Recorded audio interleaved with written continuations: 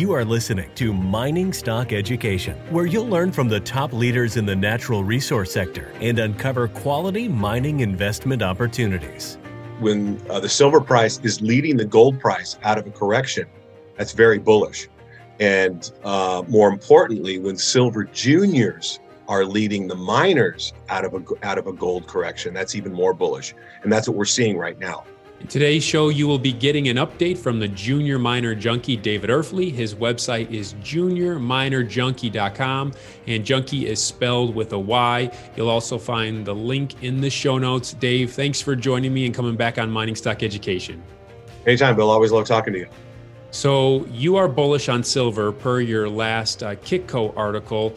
But when I saw that you're bullish on silver for 2021, I of course am bullish as well. But I was thinking about how the silver to gold ratio has actually been falling to where 3 weeks ago it was about 80-1, but now it's 70-1. So even with that percentage drop, why are you still remaining bullish on silver? Well, that's a good reason to remain bullish on silver, Bill, because when the silver price is leading the gold price out of a correction, that's very bullish. And more importantly, when silver juniors are leading the miners out of a gold correction, that's even more bullish. And that's what we're seeing right now. I mean, the SILJ is trading near 52-week highs right now, while the GDX and GDXJ are nowhere near their 52-week highs. And the silver is now trading, as we're speaking, above $26, there's very strong resistance there. So I think if we see a weekly close above 26, I think it could run to $30 pretty quickly, and that's what the silver juniors and the gold silver ratio is telling me right now. When you look at the silver juniors and they're telegraphing that they expect a higher silver price, in your 15 years of doing this, how often are they wrong? Well, historically speaking, never. I mean, silver has always led gold in both directions. In 2013, silver led the gold, smash, and silver always takes off later than gold. Like when I first got into this sector in 2003, gold had already taken off. And silver was still trading around $5 an ounce. So I started to really get into silver. And I bought a lot of physical silver at around $5 an ounce, and I still have it. And silver did not take off until 2006, where gold took off in 2001. Right? It double bottomed in 2001. But at the tail end of bull markets, they always top out at the same time. You take a look at the 70s bull market, where gold went from 1975, I believe I'm not looking at a chart right now. 1975, I believe it was, gold went from $100 to $850 by January of 1980. Well, silver from 1978 went from $5 an ounce to $49 an ounce in January of 1980. So silver always leads both ways, and silver always has a larger percentage gain in bull markets, in precious metals bull markets. So just to clarify, when you see the money pouring into the silver juniors, like near 100%, that means silver is going higher in your observation. Yes, I think that's a very good indicator. Yeah, that has not been wrong since I've been in the sector in 2003. And like I said, it goes both ways. When people start dumping silver and silver juniors start to show relative weakness to everything, that's a sign that precious metals as a sector are about to get hit. So within the sector, besides the silver juniors, what other genre of junior mining company is bifurcating in a positive way within the sector? Well, near-term takeover candidates right now, gold, that are basically developer explorers that are at the feasibility stage or in the finance stage or shovel ready, that have already proved up 5 million ounces, 4 or 5 million ounces in a top tier jurisdiction. There's blue sky potential there. They've got plenty of cash, they got access to capital, they're at the feasibility stage. Those are starting to bifurcate. I'm starting to see a lot of the companies like that are near-term takeover, that I consider near-term takeover candidates. They're trading at multi-year highs right now, while the sector is still in the process of consolidating. What about the big deposits, the Vista Golds and so forth, that have viewed as out of the money call options on gold? How would you analyze their trading patterns right now? Yeah, the optionality plays. Yeah, I mean, they're starting to get some love, but you got to be really careful with those. The optionality plays that have blown share structures, and they don't have management teams that treated them as optionality plays during the bear market. They were still drilling when they already had a huge deposit, and they were still spending money instead of sitting on their optionality play. They knew that they understand that it's that the gold price needs to get up to a certain price before their project becomes economic. Companies like that maintained a tight share structure. They didn't spend a lot of money. They kept their G&A low. They were just waiting for the gold price to rise. Those companies are doing better right now. But the ones that with bloated share structures that were spending too much money during the bear market and not acting like they were optionality plays, those are not doing as well. So you just got to be very careful on the optionality plays that you invest in, and also the jurisdiction means a lot also. Any non-precious metals, stock or commodity that you're looking at for Q1 that you think might continue to perform well? Oh yeah, I mean, copper, I think for the time being has got a bit ahead of itself right here. I think a 350 is pretty strong resistance, and it might back off here a little bit, but definitely copper stocks are something to look at. But silver, I'm just more bullish for silver because silver has so much catching up to do with both gold and copper. Wow. Okay. Silver is where you made a lot of money too in 2011, if I recall, right? On First Majestic Silver, you made 30-fold, was it? There were two stocks that I did had my biggest gains in, which were Silver Wheaton and First Majestic. I mean, and right now the biggest gains in my portfolio are from silver positions. Arcana Silver is on the verge of bringing the world's highest grade silver mine into production. The Revenue Virginius mine in Colorado has proven and probable silver reserves grading nearly 37 ounces per ton silver, with all-in sustaining production costs of only $8 per ounce of silver. The mine is fully funded and permitted with infrastructure already in place, and has announced production will commence in 2021. Achieving successful production should result in a significant upward share price re-rating on the Lassonde curve. Arcana trades under the ticker AUN in Toronto and AUNFF in New York. To learn more, go to arcana.com. That's AURCANA.com.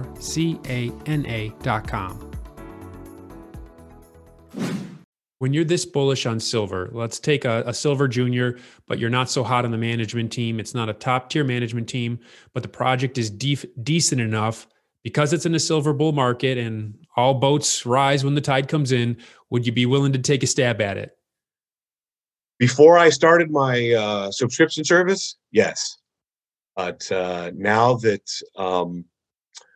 I'm preaching buy and hold juniors right now with top tier management teams with quality projects in the best jurisdiction, I'm not going to mess with anything that I don't believe ticks all those boxes. Because as you know, I do an extensively researched report on the company before I buy it, and I issue it to my subscribers before I buy it. The evening before I'm planning on purchasing it, I'm planning on accumulating a position. So it's very difficult for me to say that a company has a top tier management when it doesn't. I'm not going to lie about that. So. Although I believe, like you said, that a lot of these silver, because there's really not that many silver juniors. A lot of these silver juniors that just have silver in the name will probably do quite well.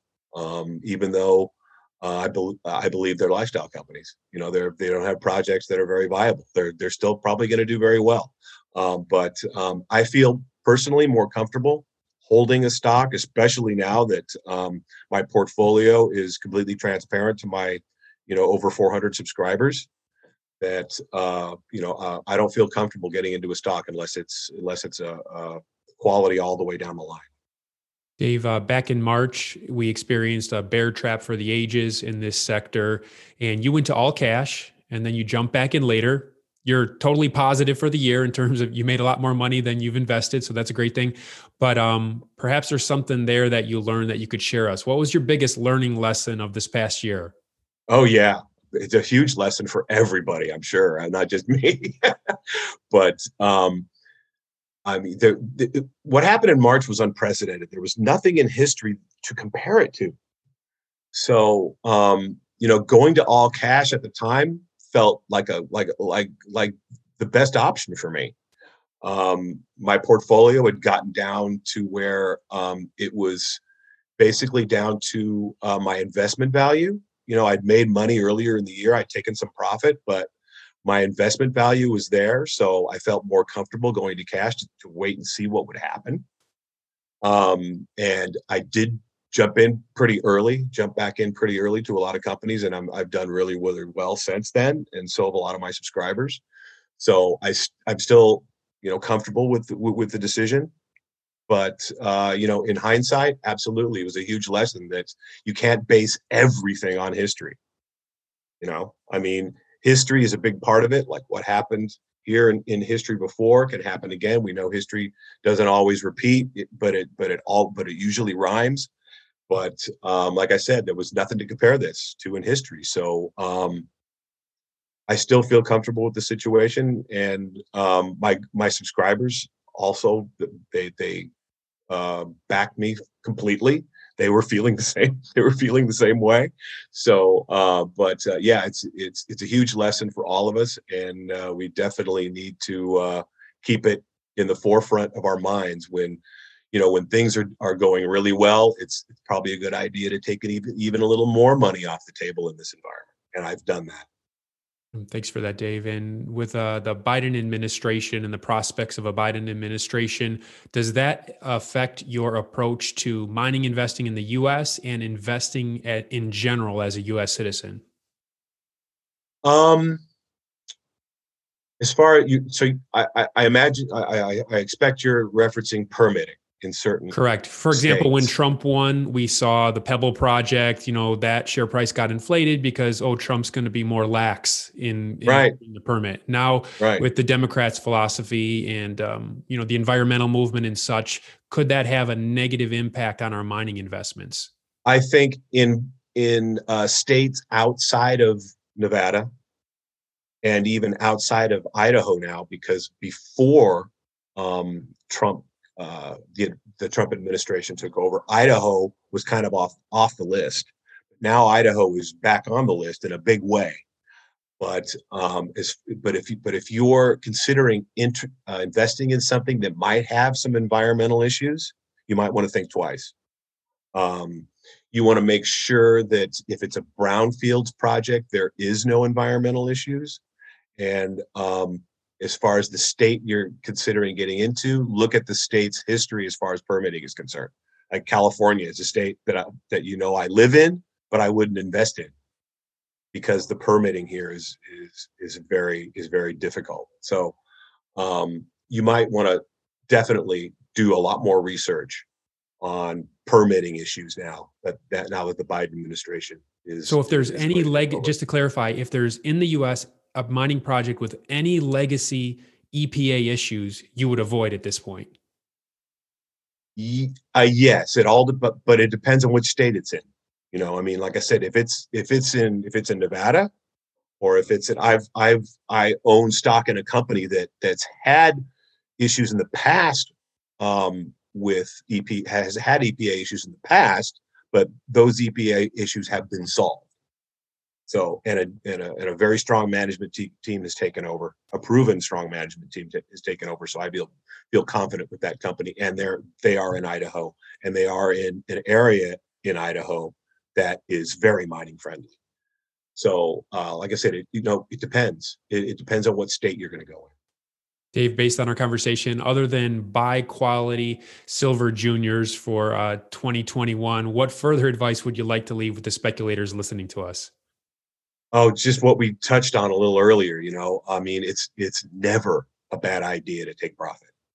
I mean, I think of that scene in one of my favorite movies, Glengarry Glen Ross, where Alec Baldwin is saying, "Always be closing." Right? If you're a salesman, always be closing. Well, if you're a speculator, always have in the back of your mind, always be taking profits at some point. Keep your core positions during a bull market.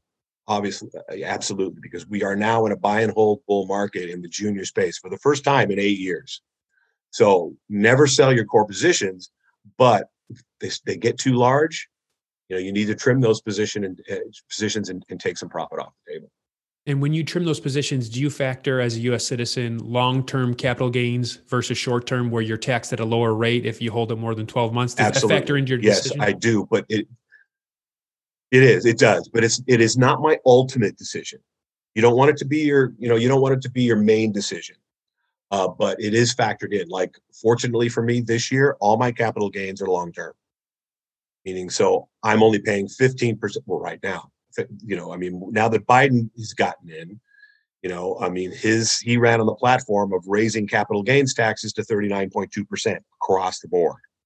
So, but for right now, it's still 15% long-term capital gains. So fortunately for me, like I said, this year, all my capital gains, my realized capital gains are long-term. But,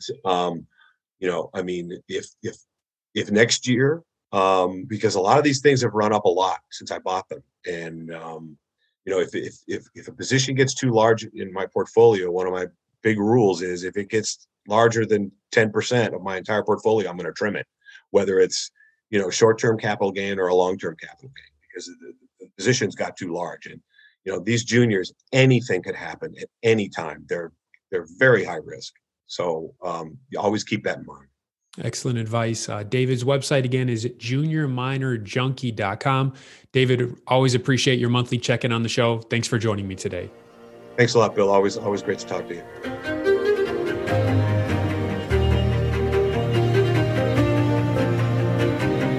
Thank you for listening to Mining Stock Education. Please subscribe and share this show with like-minded investors. Connect with us at miningstockeducation.com and sign up for our email list to stay in touch. Much success to you as you learn about, invest in, and profit from mining stocks.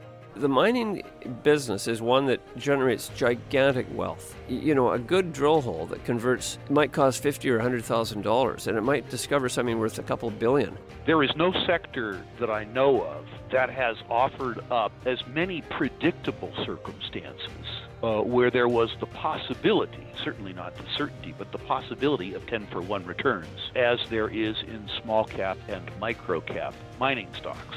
Concomitant with that, if you don't do the work, or even if you do the work and don't discipline yourself on the sell side, there are very few places in the world where you can lose as much money as quickly as in mining stocks too.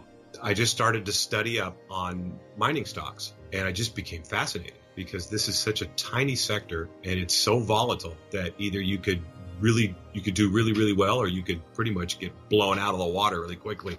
The mining sector is a very risky sector. It can take your money very, very quickly. Don't fall in love with stocks. Don't be overly confident, and just do your work as best you can. Do your very best, but don't fall in love and don't get too overly confident, because that's a recipe for disaster.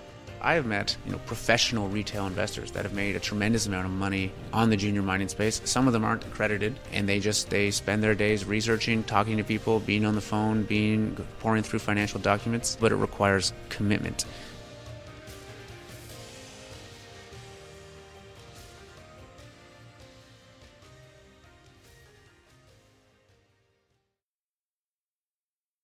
This podcast is for informational purposes only and is not to be considered personal legal or investment advice or a recommendation to buy or sell securities or any other product. We make every effort to be accurate, but the information presented is not to be considered infallible. It may contain errors, and we offer no inferred or explicit warranty. If personal advice is needed, consult a qualified legal, tax, or investment professional. Do not base any investment decision on the information contained on miningstockeducation.com, our podcasts, or videos. Make sure you always conduct your own thorough due diligence before investing. Realize that we may hold equity positions in or be compensated by some of the companies we feature and therefore are biased and hold an obvious conflict of interest. For our full disclaimer, please visit our website.